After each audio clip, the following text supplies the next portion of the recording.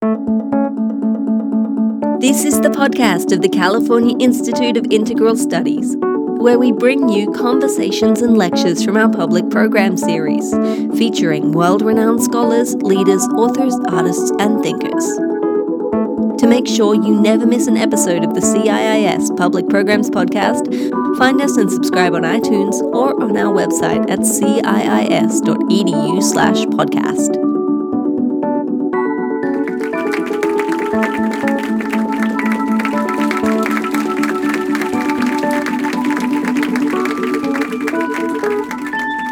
Welcome to the California Institute of Integral Studies. It is an amazing honor to have Dr. Yalom here with us, Irv Yalom. Tonight's a celebration. It really is. And it's of Irv's life and work, so beautifully, really written about in his new book, Becoming Myself. And I want to say that this book, the power of this book to me is learning about what informs him, what informs Irv Yalom in his life in terms of the tremendous work that he's done. And I see in this book your youth, that so many things that have happened in your life that really lead you to this place. So I'm going to start with a quote, and it's a quote that Irv uses in his book, and it's a one that is from Charles Dickens.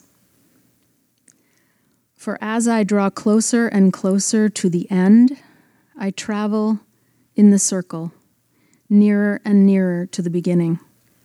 The framework for my questions tonight will be about this. And I want to begin. First question. So, you were born in Washington, D.C. And I want to quote you in your book as you say, out of place, out of place. The only white kid in a black neighborhood and the only Jew in a Christian world. So the question is, how has outsiderness informed your life? There are a lot of students and people from lots of places here that I think will relate to this question. Well, how has it informed my life? That's a rather difficult question. I could easily answer the question of how has it tormented my life and caused me a great deal of difficulties and felt very much like an outsider for a great deal of my life. As if you read the memoir, my life is sort of sliced into two parts. The first 15 years or so, I lived in Washington in a black neighborhood. Washington was segregated in black and white. The reason I was in a black neighborhood was because my father owned a liquor and grocery store, and they were always owned by white people. And so I was plunked in the middle of this black neighborhood, and I also had to travel a few blocks to go into the white neighborhood for elementary school, and I was the only Jewish boy in the class. So I felt out of place in both places. One of the things that meant was that I spent a lot of time in the library. It was a safe place. The neighborhood was dangerous. And my parents were delighted to see me in the library and spending time there. In fact, I even wheedled them into buying me a nice new bicycle because I could go there and spend much of my Saturdays there. But I could go on about the library for a long time. Yeah, exactly. Okay. But thank you for that. The second is the presence of your mother wafts throughout the pages of this book. And you say that this relationship is, quote, an open sore all of your life. Mostly, I was struck by the story of your father's heart attack, your mother's rage, and the moment that you feel led to you becoming a psychiatrist. Could you share that? Yeah, that was a fairly horrific scene. That was about, I don't know how old I was then. I must have been about 11 or 12, my father had a serious coronary. Almost all the males in my family died of coronaries at a very young age. I've been a vegetarian, near vegetarian for many years. It's the only reason I think I'm still alive. But he was having this coronary. He must have been 49 or so. And whenever something bad happened, my mother resorted to primitive thinking, which is if something bad happened, there's got to be a cause of that. And the cause of that was usually me.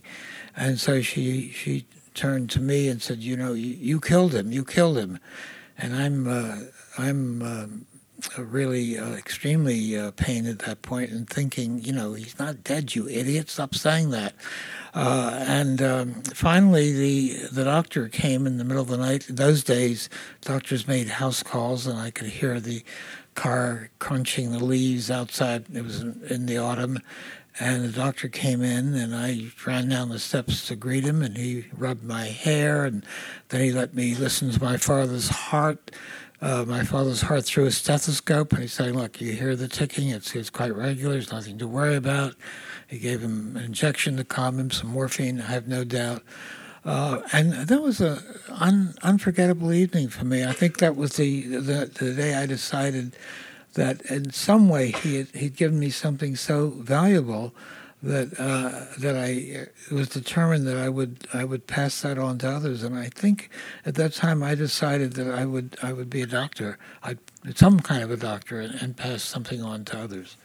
The seating is such. I'm not looking over here, so I'll try to move around a bit. So that was one important part of my life, a scene I've never forgotten. It was very touching to me. My father lived for another 20 years after that, although he was pretty much a cardiac cripple with a severe angina. Thank you.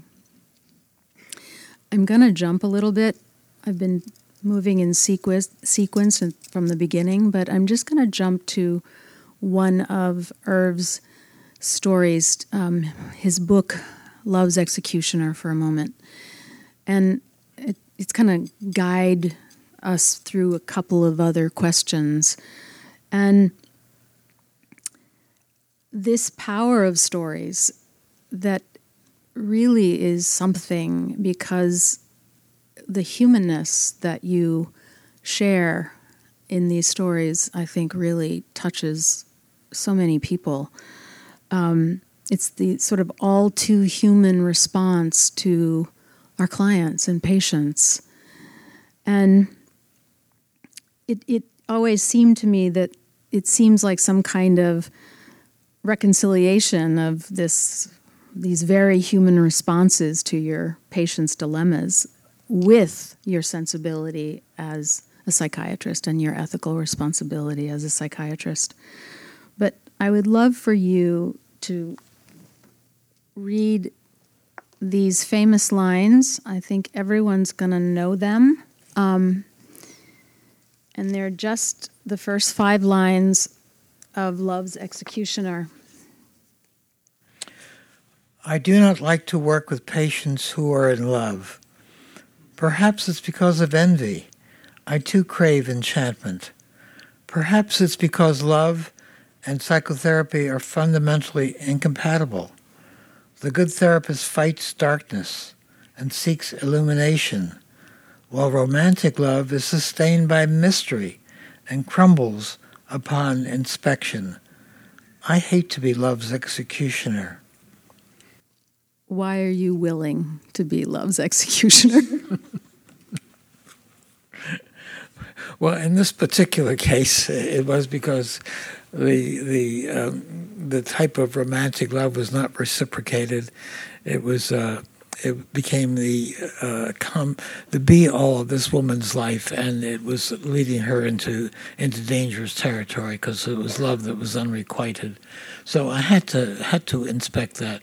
But ordinarily, people in love are disinclined to want to examine closely what's going on. They're kind of enjoying it too much. Indeed. So this leads me back to the beginning, and I want to move from this question that moves from love's executioner to maybe I want to say love's confidant. And it's really about the power of your primary relationship with your wife for 63 years. I think you have known her since you were both 15. Mm-hmm. And it just runs through the book as a loving, creative current. And I mean, it reminds me, probably with a little envy, of course, of one of those I-thou or I-you relationships that Martin Buber talks about. And I guess I just want to ask, I keep using the word inform, but it's a pretty major part of your life and how it informs just you personally, but also your work, both things. And then we can go into your quote. Well, I had transferred into this new section of town. I felt very much like an outsider there. I went to a different school. I was gambling with my bum friends in the bowling alley, and one of them said to me, "Hey, there's a party at Marilyn Koenig's house. Let's go." I'm very shy. I didn't want to go to parties, and I said no thanks. But he dragged me along, and we came to this small row houses in Washington D.C.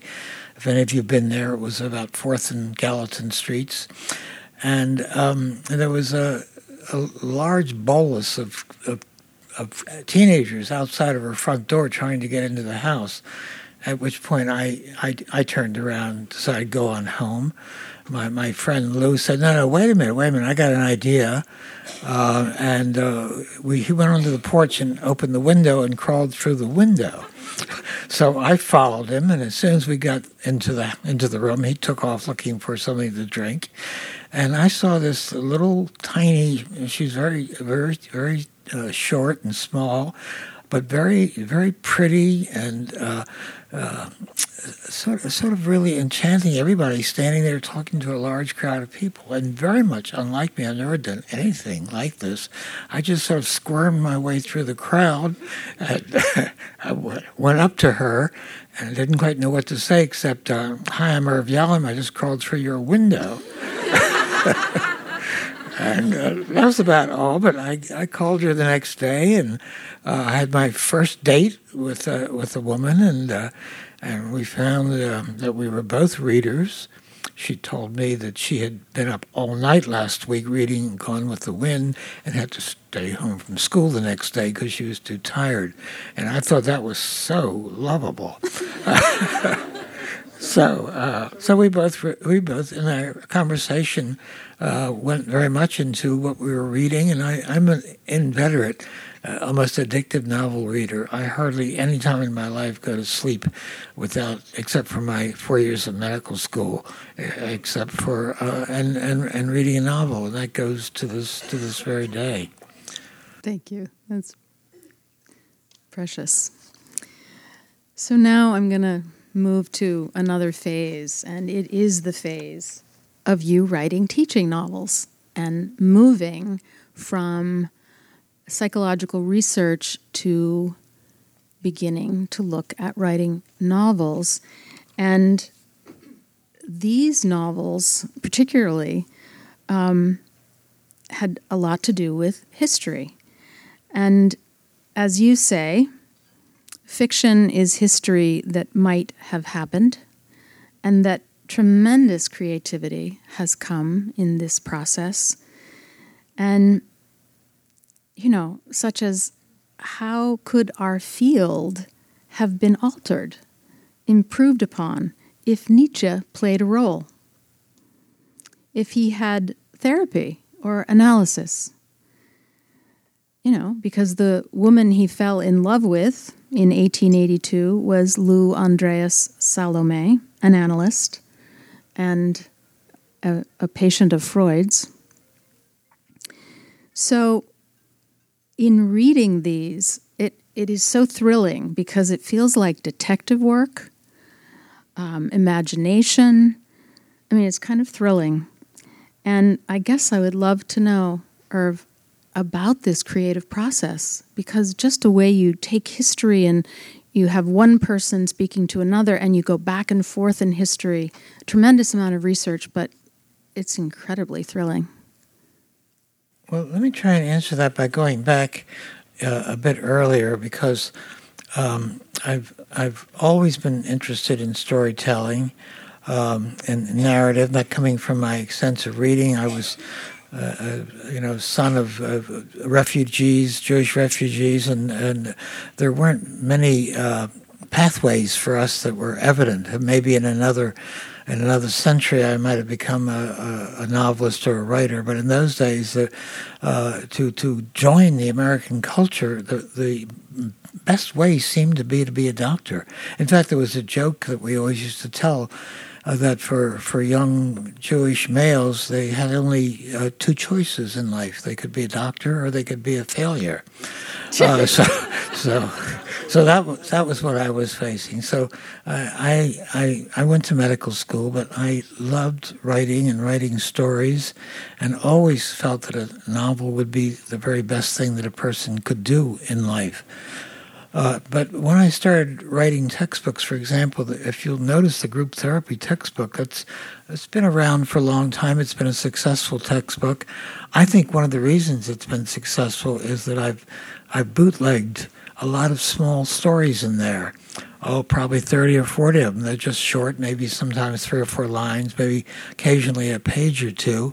And I've heard many students say they're willing to put up with this boring book because they know that another story might be coming along the corner here soon. So I kind of bootlegged those stories in there, and then gradually made more and more steps in using narrative. I did that with a patient once who was a really good writer at Stanford and on a writing fellowship there. And she was terribly shy and also had no money to pay Stanford for the treatment. And I made a bargain with her that we would each write up a summary of our session after each meeting, and at the end of a month or two, we'll exchange them and read what the others had to say. So for me, that was an exercise in writing, but knowing that it was going to be read by a really good writer, so I could kind of let myself go a little bit. After writing these textbooks, I decided to take a really big jump, and I had a sabbatical, one of the great perks of academia where you can get every 7 years off. And I never missed that 7th year, and I took off for a year, and I went to Bali for the first months there, and decided with just a large pack of case histories with me, and that's when I started to write Love's Executioner, and it was a wonderful experience. These are, of course, they're fictionalized, and then I've changed everything about the patient for reasons of disguise and confidentiality, and also every patient read the story and gave me permission afterwards. So I began writing, and the stories were flowing. I'd be finishing a story, and then the next story would somehow seep into my mind, and suddenly I was aware of what I was going to write next, and that was a great experience. So I wrote Love's Executioner, and then sometimes after I finished that, I felt I wanted to embark on a novel. I was being paid by Stanford all the time. I was a full-time Stanford faculty, and I was the teacher. And I felt that the stories were all teaching stories. I was teaching psychotherapy through the narrative, through teaching stories. And then I decided I will do the same thing in a novel. So I started the Nietzsche novel, and my idea was, well, what if I were to take the student back to when psychotherapy was invented? Invented is a strange word, yet in fact, before psychotherapy came onto the scene with Freud and Breuer, there was no incidence of psychotherapy. You never heard of a psychotherapist anywhere, and Freud really did lay the groundwork for that. So what if you were to take the student back to when therapy was being invented? Like taking an auto mechanic, but back to the factory and let him see how cars are put together. I had that sort of idea in my mind. So I began writing the Nietzsche novel by saying, let's go back to 1893 and see how therapy might have been invented. And what would it have looked like, by the way? What would it have looked like if it were invented not by a doctor, but by a philosopher? At that time, I was very interested in philosophy. In my second year of psychiatry training, a very important book came out. It was very important for me and for many. A book by Rollo May called Existence.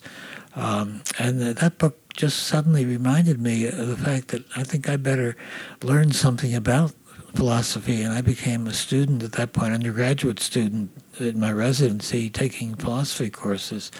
Because it was very evident to me, and Rollo was making that point too, that some of the pieces of wisdom that have been around for a couple thousand years are tremendously important tools that we might have in psychotherapy, and yet the field of psychiatry has really overlooked them. So, and I felt that Nietzsche, and I chose Nietzsche because he was a man that had tremendous insights that are quite useful to us if they're incorporated in psychotherapy. There's a New York Psychoanalytic Nietzsche Society, which very much fosters that approach right now. So that's a long answer to that question. I could go on and on with it, but maybe we'll go on to another one.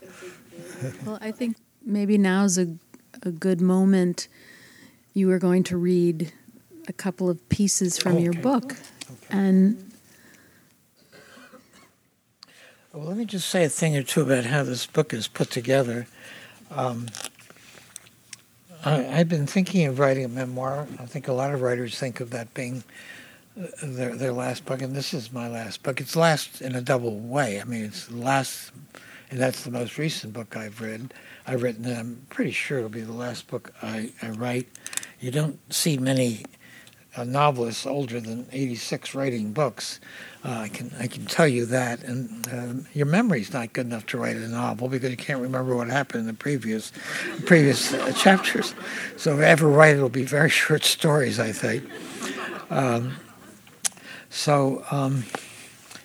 Anyway, my daughter was telling me one day, she was talking about reading a book by a biologist, and I've forgotten which book it was, but he was taking a square yard of his lawn and was just going to microscopically discover all the living creatures on this square yard and write a book of biology that would be very comprehensive, just starting with this very small space. And it occurred to me, well, what would have happened if I were just take a day of my life now and seeing patients and what memories they evoked for me, and could I possibly write a book that way? I'd never known of a book being written like that. I'm sorry. I thought I would just take a day in my life and take some events that occurred, some sessions with patients, and see what memories that evoked for me, and try to write a book like that, going through a day of my life. So that was the idea that I had in starting to write this book. And the first few chapters do that. I'll take something that happened in therapy, and then something that happened in therapy then evokes some memory of my life, and I go back to an earlier childhood memory. I was able to do that for 5 or 6 chapters at least, maybe a third of the book or so, but I couldn't continue it once I got to be at late adolescent, and then it became more chronological. And I kind of block my life in terms of which book I'm writing. That's my wife and I were driving along the other day, and we were passing a turnoff where I used to go to Rollo May's house. I was in therapy with Rollo for a while, and she's saying, "Oh yeah, it's where the turnoff to Rollo's house is." Well, see, what year was that? And the way I think was, well, when I went to Rollo May's house, I was writing existential psychotherapy. So that must have been 19, so I'd figured out what the date was. So I see my life as one book after the other. My wife's not crazy about that method. She thinks I should write, what child was being born then, or other things, but my life is blocked out in terms of books. So that's the way this book started. And I thought maybe I'd read a passage of my first psychiatric patient. Okay. I was starting a clerkship. There were about 10 faculty. I was in my third year of medical school. So that was 1955. The medical students on this rotation in psychiatry is the first time I met psychiatry in medical school. Were given a patient they had to work with for 12 weeks, and then somewhere along that line they'd present the case to the rather formidable faculty members of the Boston Psychoanalytic Society, and I'd watch them get crushed every week. It was really frightening, and they seemed to try to top one another in showing how wrong the student was. So my turn came after I'd seen my patient for approximately 8 sessions, and I quavered as I began. I decided, it was a very quick decision, new decision, that I wasn't going to follow the example of the other presenters who used the formal, traditional structure of presenting patient's chief complaint, past history, family history, education, social history, etc. I thought I'd do something that felt quite natural to me. I thought I'd tell a story. So in straightforward language, I described my first encounter with Muriel, who was waiting for me in the waiting room. She was a young, slim, attractive woman with vibrant red hair, downcast eyes, tremulous voice. I described our first meeting. I began by telling her I was a medical student, just beginning my training, and that I'd be seeing her for the next 12 weeks.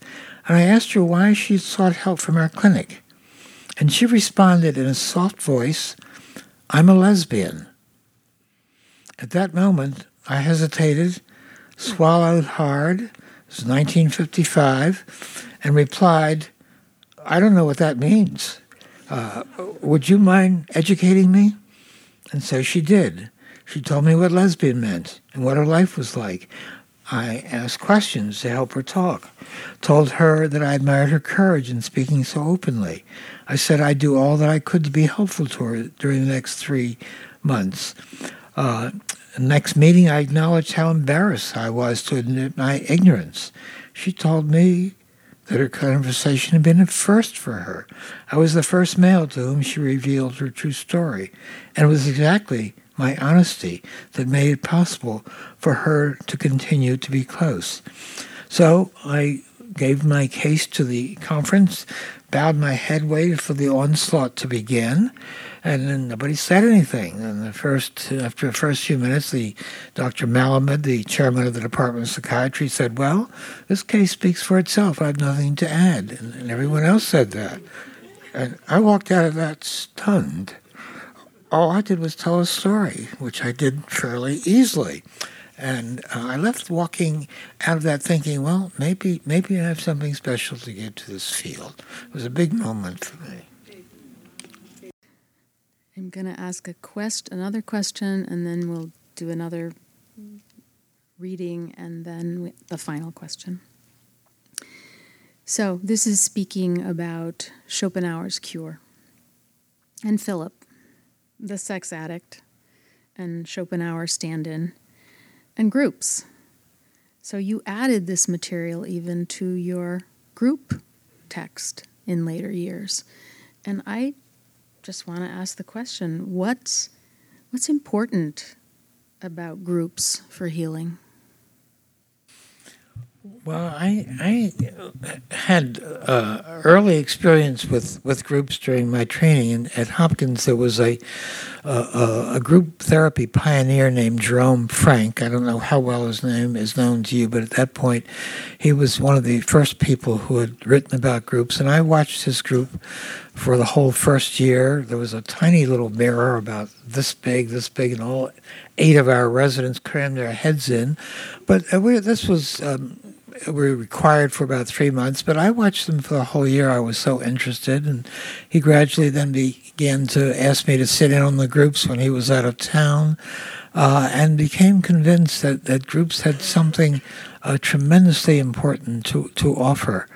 And at that point in my training, there was a wave of theoretical thinking that was moving a little bit away from Freud's total emphasis on the first few years of life, but looking at the interpersonal web around each person. How do they relate to people? This was the United States' major addition to psychoanalytic thought. It's looking at interpersonal thought. And the major theoretician, I don't know how, and many of you know his name, was a man named Harry Stack Sullivan. And others that had come over from Europe were Eric Fromm, Karen Horney.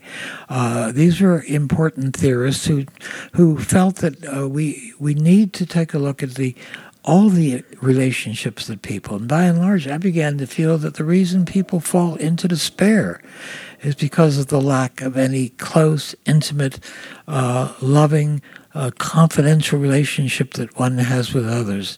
And there's nowhere better in a group in which you can begin to explore that.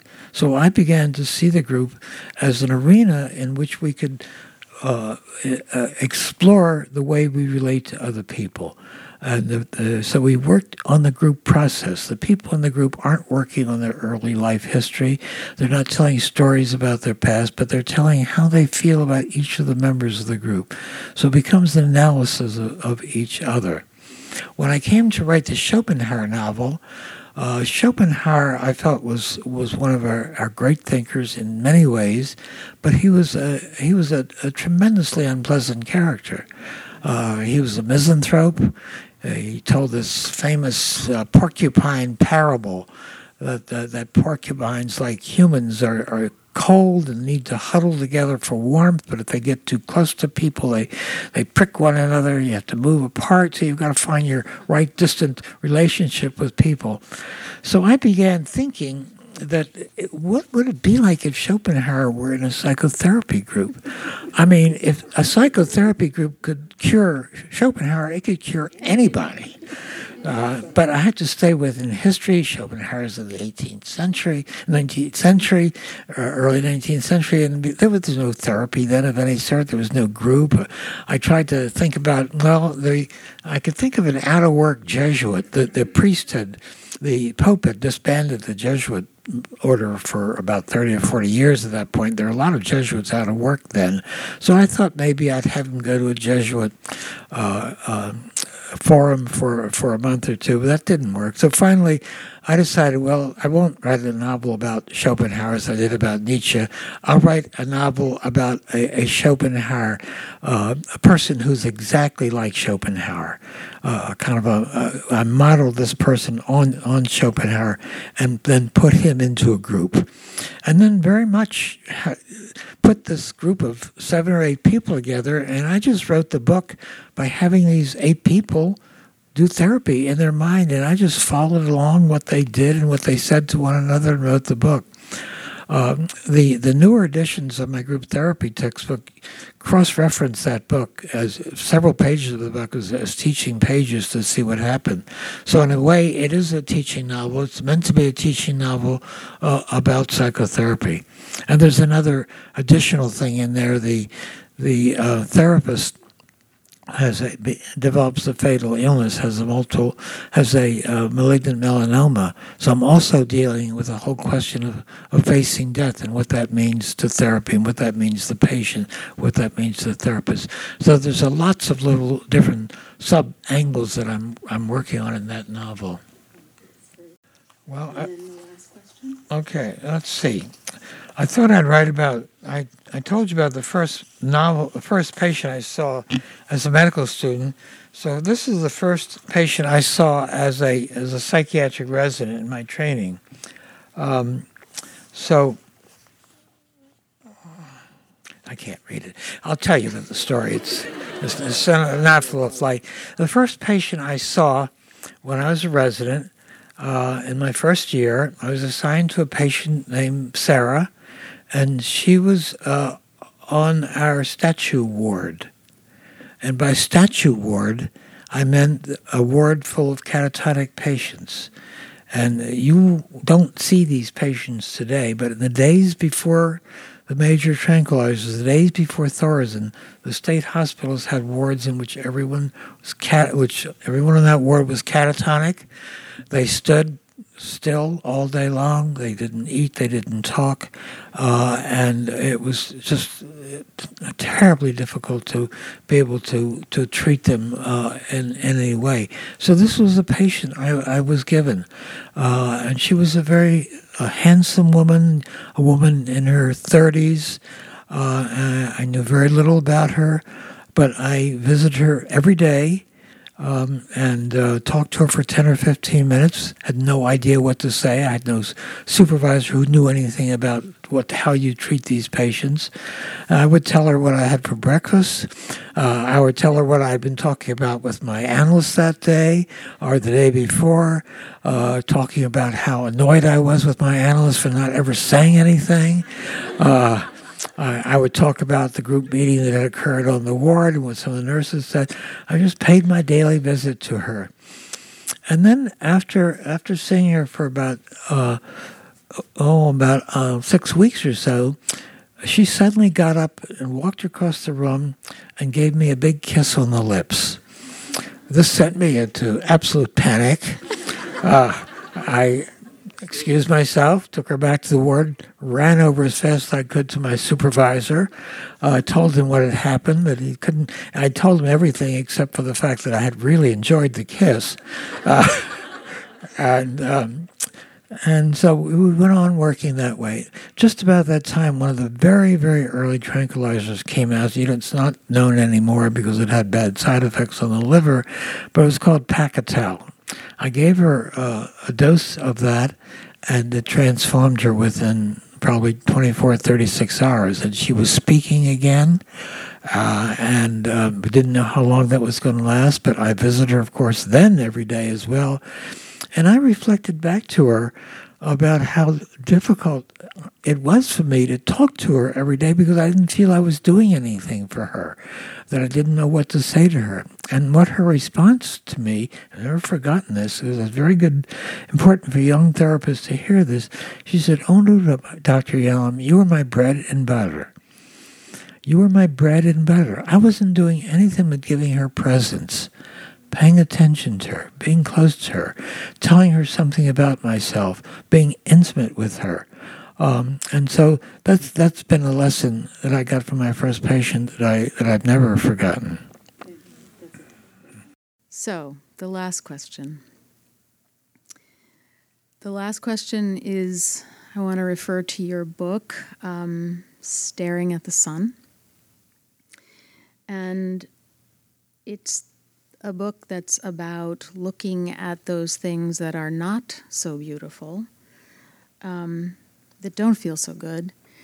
And I think, as you've said in so many ways, that yourself you've had anxiety about facing death. And I guess I want to go to that place because what I'm touched by is that when you are afraid of something, you move right into it.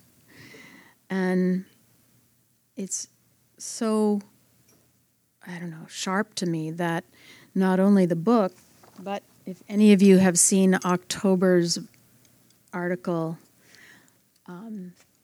Irv Yalom is interviewed here, and the name of the article is How to Die. And,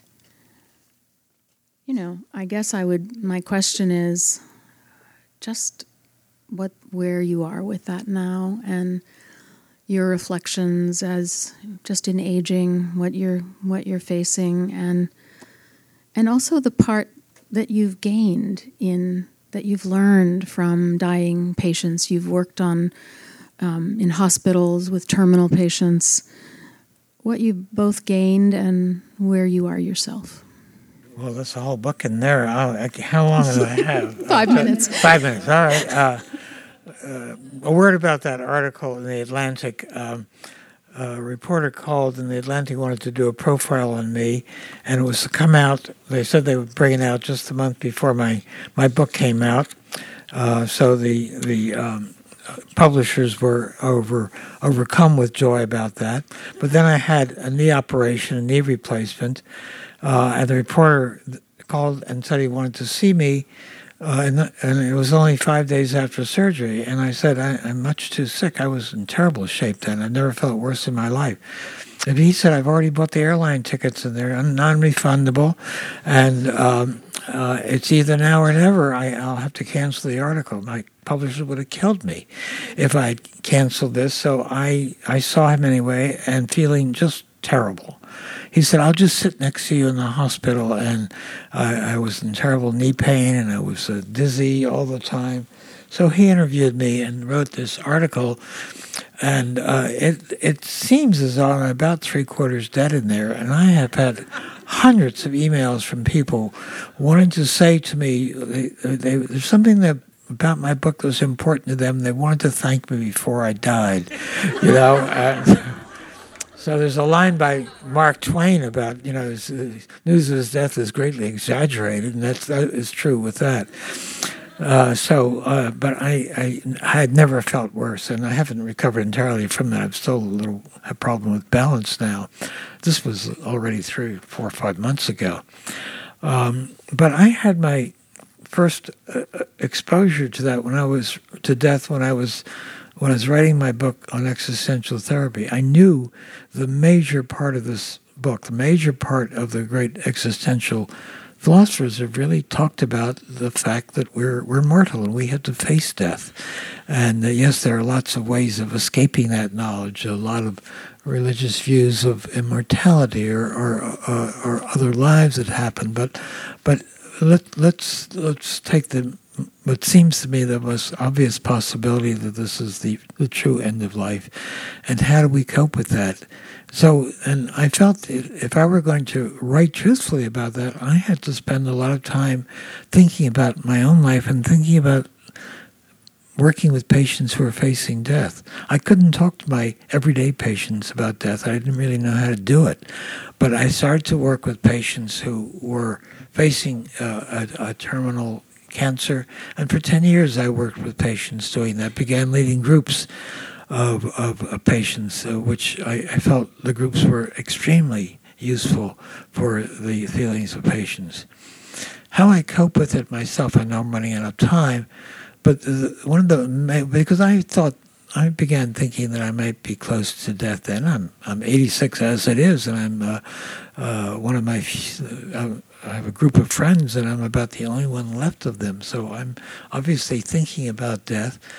But one of the most useful things for me is, and I use this with patients, almost every patient I work with, this idea comes up with living with regrets. And if you think about the regrets that you're living in, what would it be like for you to live a regret-free life? Could you imagine coming to see me in a month from now and you were living a regret-free life? What would that be like? Because most of us are living lives in which we're doing things that we're really regretting, if we can take a long-distance scheme and look back on our lives. And for me, that's been the most helpful thing in helping me cope with my own angst, my own anxieties about death, which is that I don't, at this point, have a lot of regrets. There are a lot of people, like so many of you in this audience, who express good things about me or that I've been useful to them. So I don't have anything about my life that I truly regret right now. And I'm not doing anything. I'm still working with patients because I feel by this time I've gotten kind of good at it. And so I work with patients because I really enjoy the work. And I'll keep doing that as long as I can. So I think when it comes to thinking about death, one thing to remember is to think about living without regrets or with as few as possible. Thank you, Irv.